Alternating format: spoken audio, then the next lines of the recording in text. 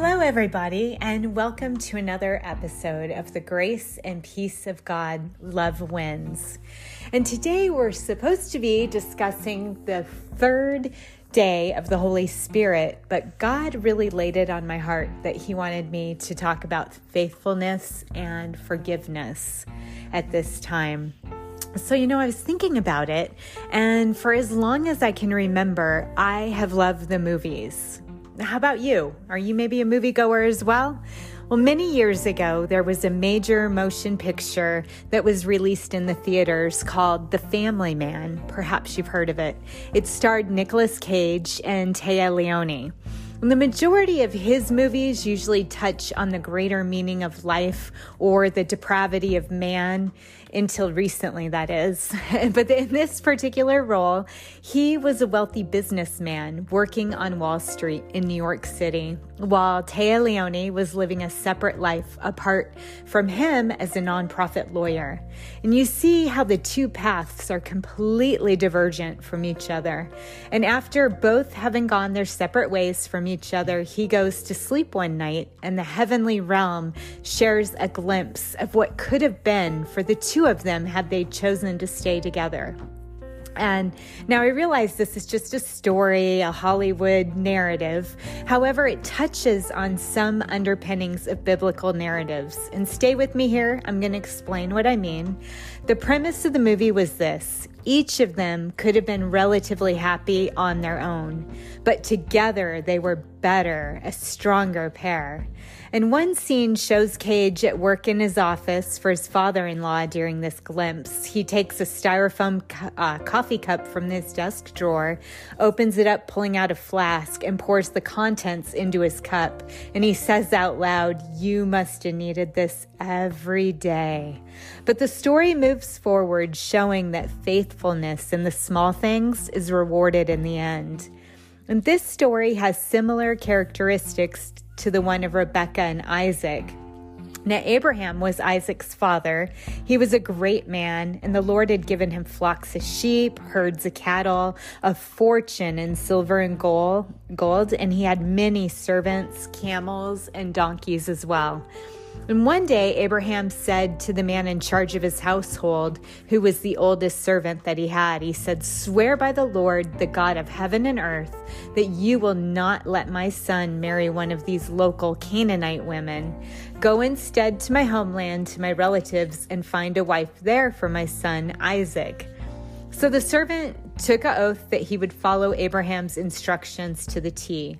And here's what the servant prayed to God. He said, "See, here I am standing beside the spring, and the young women from the village are coming out to draw water.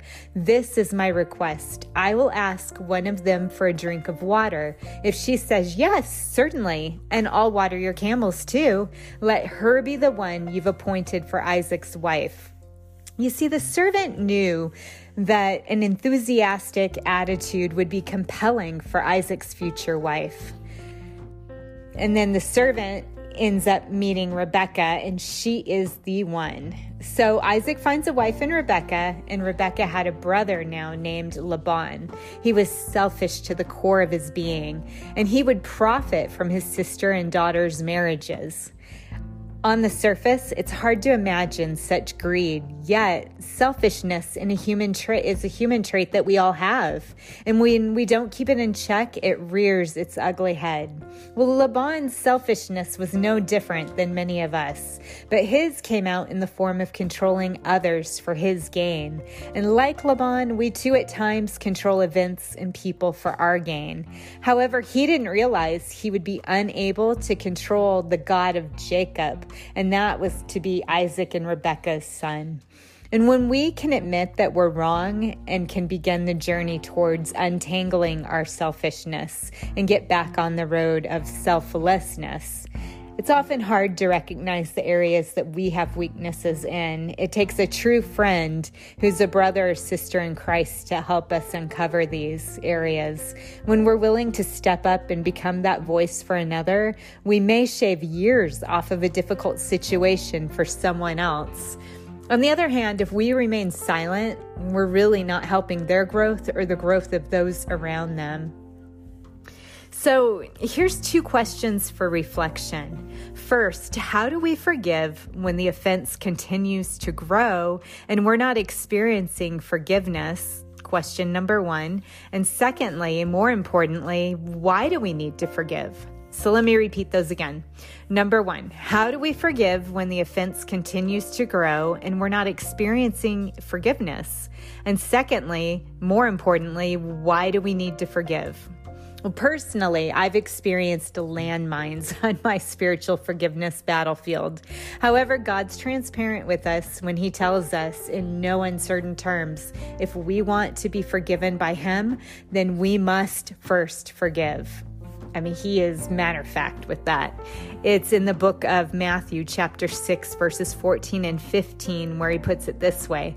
If you forgive those who sin against you, your heavenly Father will forgive you. But if you refuse to forgive others, your Father will not forgive your sins. Ouch. This is a stern warning for all of us. I'm not different than you. It's not easy to let bygones be bygones. After all, we're human. We hurt. We get knocked down, and yet we must find a way and the strength to go on.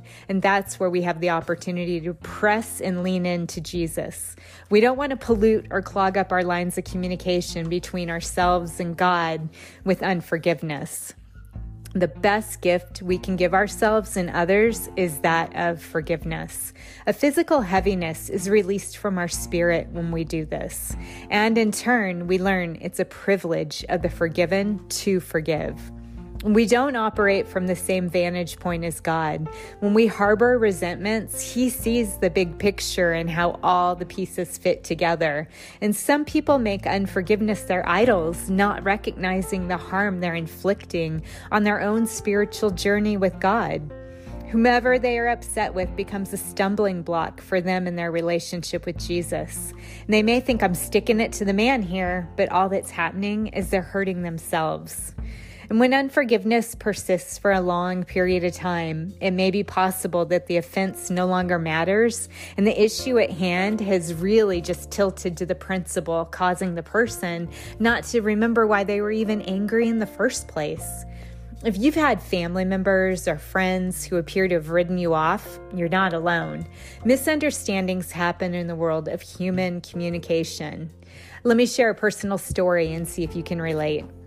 A friend of mine had appeared to have ridden me off. I didn't recall doing anything that would merit this type of behavior. I sent a couple of holiday cards, an email with no response. Then I took to pen and paper, writing a handwritten note telling her what I told you. Please don't allow me to be a stumbling block in your relationship with Jesus. If you're mad, I apologize for whatever the miscommunication might have been, and I mailed her a copy of my book. I held the relationship in prayer and asked Jesus to take control, doing a work in her heart that only He could do. And as you guessed it, it was just as I'd shared. It was a complete miscommunication. My friend had all kinds of life issues come at her from out of nowhere. She was in a season of challenge. She was doing all she could to keep her own family up and running. That's it. But what if I would have persisted in unforgiveness? This outcome would have looked completely different. Do you see where I'm going with this? It's really why the old adage applies. When we assume, we make a, out of ourselves. We don't always know what other people are going through in life. This accounts for family and friends. We need to give grace to others like Jesus gives to us. Some things will not make sense to us now. I'm learning not to allow Satan, who walks about like a roaring lion, trigger me with rationalizations and excuses. God's way is always the better way. And God's word tells us that there is no condemnation for those who belong to Christ Jesus. Without forgiveness, the entire human race is sitting on death row, awaiting sentencing. This is how serious this issue is to God. He wants His children in right relation with each other and with Him. He sent His one and only Son to die for you and for me so that we could have the possibility of saying, yes, we believe you died for our sins and we humbly receive your free offer of salvation. And forgiveness means we see past our mistakes and the mistakes of others into the truths of hearts. Forgiveness is the highest form of being wise. Unforgiveness in marriages allows the enemy to present us with a death certificate for the marriage. It'll be over if we don't forgive one another, no matter what the offense, no matter how small or how big. We must recognize our uniqueness, yet our oneness together. And let me share some of my personal story with you. Many years ago, life was happening to me, not for me, or so I thought. I had a successful, lucrative sales career. Then one day it ended, like many things do. And while I attempted to reinvent it a few times, it didn't take off to the same degree it had been. And this was God's way of getting my attention for something better. You see, the money, the healthcare, the materialism can never make up for the loss of not knowing our Creator. And God impressed upon my heart, get to know my son, Jesus. I'm so thankful I chose to listen. I began to study his word, and I'm getting to know Jesus more and more every day. This is truly the best gift I've ever been given. Had I been stuck in unforgiveness, I would have missed out. God helped to work through my stony heart, and he made it pliable and moldable so that I can embrace his teachings. Now he is all that matters. And while I'm appreciative of my former life, my choice is clear. Focus on the windshield in front of me and not the rearview mirror. God has graciously supplied every need that has come my way, and then some. I know he can do this for you too. The key is to have a contrite, repentant heart for any sin in our life and forgive others. When we've been wronged, oftentimes we fail to follow Jesus' command on righting the situation. We may turn away from the person in hatred or resentment. And when we do this, we do not fully realize the gap we cause between ourselves and God. You see, he hates sin. Remember when Jesus was hanging on the cross and God had to look away from Jesus because he bore the sins of the world? It's no different with us. He looks away when we purposely sin or we harbor ill will towards his creation. We're reminded to not seek revenge or gossip about the wrong. As a matter of fact, in 1 Peter chapter 4, verse 8, we're taught that love covers a multitude of sins. And this is saying it's not hidden from God, but it's not our job to go out and announce another sin to the world. God likes his children to use discernment and discretion. God is our ultimate vindicator. We'll spend eternity with other believers. And, I want to be in eternity not having gossiped about everything I knew about them. And Jesus told Peter to forgive the person who sins against us 70 times 7, if need be, as often as it takes, we're to forgive.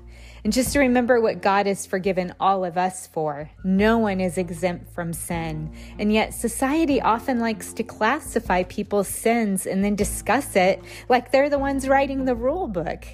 When we follow God's ways, we have a much better chance of restoring damaged relationships and being in right standing with the Father.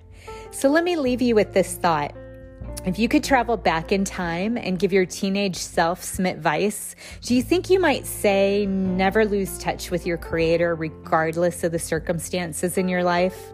Or perhaps you'd say the past doesn't equal the future. God's in charge. Or even let it go. In the end, an unforgiving spirit is just an attitude of pride, a root of bitterness. I really hope today's podcast has helped you think of areas that you need to extend forgiveness or to be forgiven in, and always stay in the Father's will, and you will be blessed. And friends, today, if you want to become a child of God and spend eternity in heaven, not somewhere else, then I invite you to pray this prayer of invitation to our Lord Jesus. Just repeat after me. Lord Jesus, I repent and turn away from my sins. Come in and take up residence within my heart. I believe your blood was shed for all who believe that you took on the sin of humanity at the cross of Calvary. Amen. And friends, if you prayed that prayer of salvation, I believe you were saved and born again spiritually. Your next step is to read God's word daily so he can guide, direct, and reveal himself to you. And get into a good Bible-based community of believers where you can grow strong in your faith. And let me be the first to congratulate you, though, on the most important decision that you've ever made. Amen. And as you go out into the world, I'm going to pray the priestly blessing over you from Numbers chapter 6, verses 24 through 26.